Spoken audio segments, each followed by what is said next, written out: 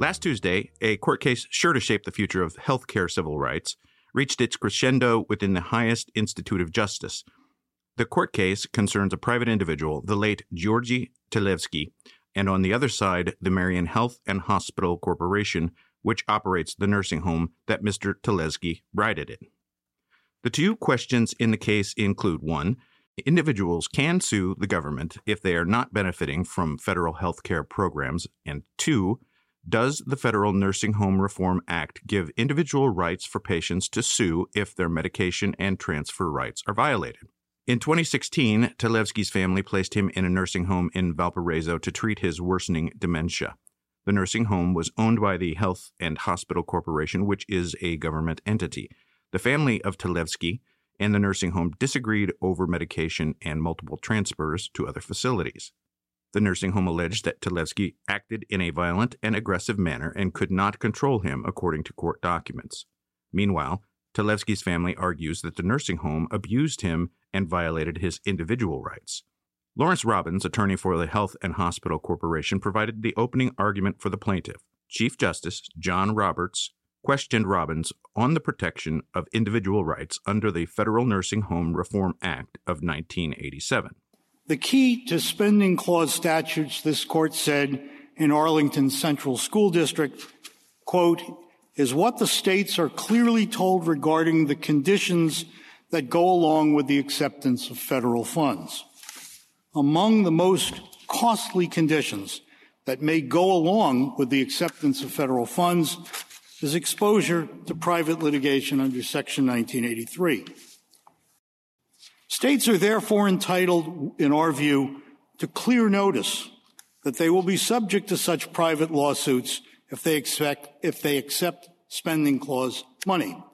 At common law, third parties generally could not sue to enforce government contract rights unless the contract clearly specified that the breaching party would be liable to injured third parties.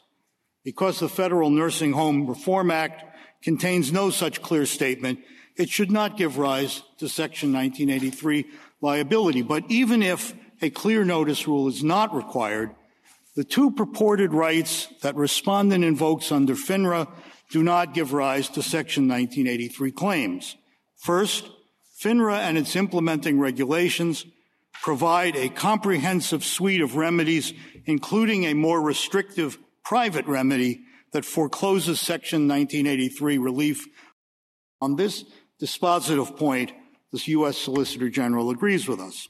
Second, the two rights respondent invokes are not unambiguously phrased in terms of the persons benefited.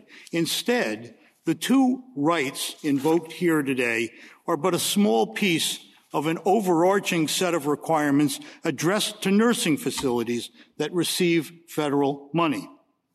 And the command to protect and promote those rights are system-wide commands, not an unambiguous assurance of individual entitlement. What do you mean by system commands? As in Blessing, the language of the statute, Mr. Chief Justice, is directed to the rights of the obligation of the nursing facility to take care of the entire system and not focused on any particular individual. The language protect and promote. To promote something, it seems to me, evokes the notion that you are looking out at the whole system in which you promote and protect a certain right. No, I think you have a stronger argument on promote, though, than you have on protect. Yes. And the statute uses both and then, lists a variety of rights. And it seems to me that if you're supposed to protect those rights and you're the person who's responsible for conferring, living up to those rights, that seems to me that it ought to be sufficiently direct under Blessing or Gonzaga or. Robbins argued that states should be advised of the standards they will be held to and the penalties they will face should they accept federal funds for public entities such as nursing homes. Justice Kagan asserted that the nursing home should have made sure Talevski's rights were not violated under FINRA. Robbins responded, I guess I'm just not sure, Mr. Robbins, what that gets you. It's a big statute. It does a lot of things, but one of the things it does is to say every nursing facility has to ensure that individual rights are respected and lays out in considerable detail what those rights are and say it's your job to see that those rights are fulfilled. Yeah. Well, again, it is our view that taken as a whole, these are directions to the nursing facilities. Even subsection C, which is the one in which these rights can be found, begins with the command, the nursing home shall. And so, if you're asking the question. Well, it's true that the nursing home is involved in this because the nursing home is the entity that's supposed to respect the individual rights that are laid out. I mean, you have to think that any individual right imposes a correlative duty on somebody, and here it's the nursing home that it's supposed to make sure that those rights are not violated. I don't disagree with that at all, Justice Kagan. What I do think, however, is that my threshold argument is based on the common law at the time Section 1983 was enacted and on federalism and separation of powers principles. But if we are now in the guts of question 2, I would suggest that the individual patient is not the unambiguous focus of this statute. Justice Brett Kavanaugh agreed with Kagan that the nursing home should have prioritized Talevski's individual rights based on the wording of the statute. I mean, it says rights. It's very uncomfortable fact for you is yes. that the statute says rights over and over again. Yes, precise. I mean, and no less so did residents' rights too. Yes, of course it says rights. This court has twice faced that precise circumstance, Justice Kavanaugh, with a long section of called Bill of Rights in Section 6010 of the Rehab Act of 73. That wasn't enough. The then Chief Justice Rehnquist said for the court that we don't pick out little words like rights, a point repeated by this court in 2002 in footnote 7 of Gonzaga. The mere fact that the word right is sprinkled through the statute, obviously I don't dispute that, is not enough to get you over the unambiguous focus hurdle. Justice Sonia Sotomayor then questioned Robbins about legal precedent prior to Section 1983's passage in 1871. Counsel, do you dispute the amici legal historians' point that the prevailing rule in American common law in the 1870s, before 1983 was passed, yes, permitted third-party beneficiaries to sue? I absolutely do. And I'm so glad you... So that's just a matter of our reading of history. If we disagree with you, well, what's left? Well, can I just perhaps answer the question by suggesting where they got it wrong and where instead the court may wish to be looking? Okay.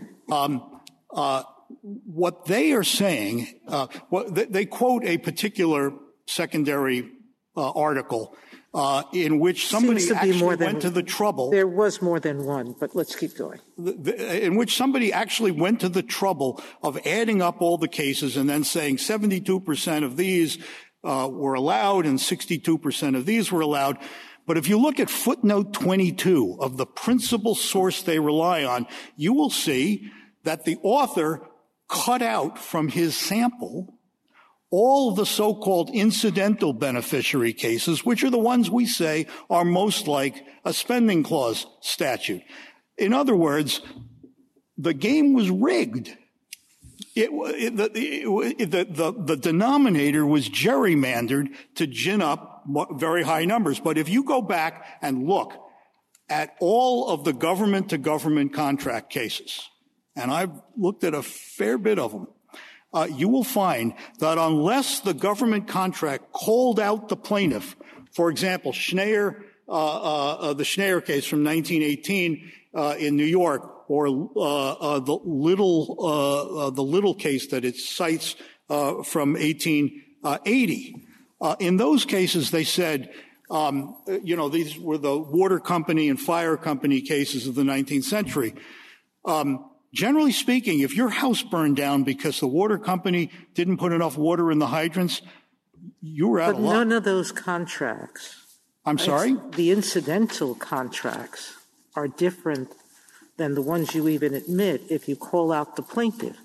Isn't that what Blessing and Gonzaga are saying? No. If the contract is giving a right to a particular class of people, that is a third-party beneficiary. No, I respectfully suggest that it is not, because if you look at the cases I've just described, what you will find is that the contract had for example, Schneier is a water company case, and it said, in substance, if you don't deliver the water, you will be liable to anyone who is injured. In the Little case from 1880. But that's what 1983 says. If I confer a government right on you, the state is going to be liable if it violates the law. That right? No. Well, actually what it says is if it violates a right secured by law. And exactly. I have a right under the law to a certain thing that the government has contracted with a provider to give me. 1983 says I can go to court.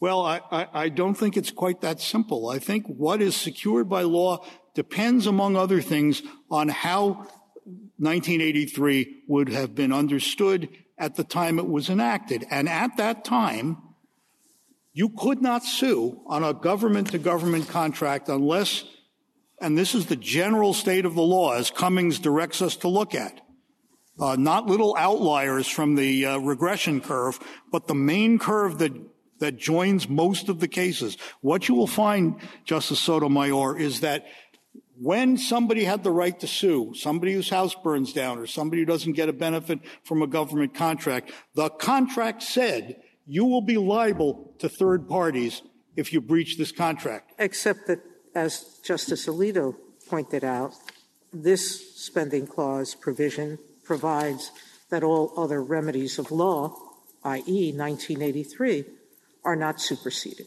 No. I didn't take Justice Alito to be agreeing with that proposition, and I certainly do not agree with that proposition. The language of the Savings Clause says these are in addition to laws provided by statute, Constitution, and common law. And this Court has said in several cases that the reference to statutes is to statutes other than the very statute containing the Savings Clause. That means other than FINRA. And if it means other than FINRA, which is the way I read it and the way this Court has read it more than once, then they have no claim. Because you can't, because FINRA is not a statute other than FINRA itself. Tomorrow, we continue our analysis of the arguments presented before the Supreme Court, such as the state of Indiana's perspective, a neutral take by the Assistant to the U.S. Solicitor General, and the family of Talevski. That tomorrow on the DISA Bulletin's Civil or Not, the Court Case of Talevski V Marion and the debate over a private right to sue.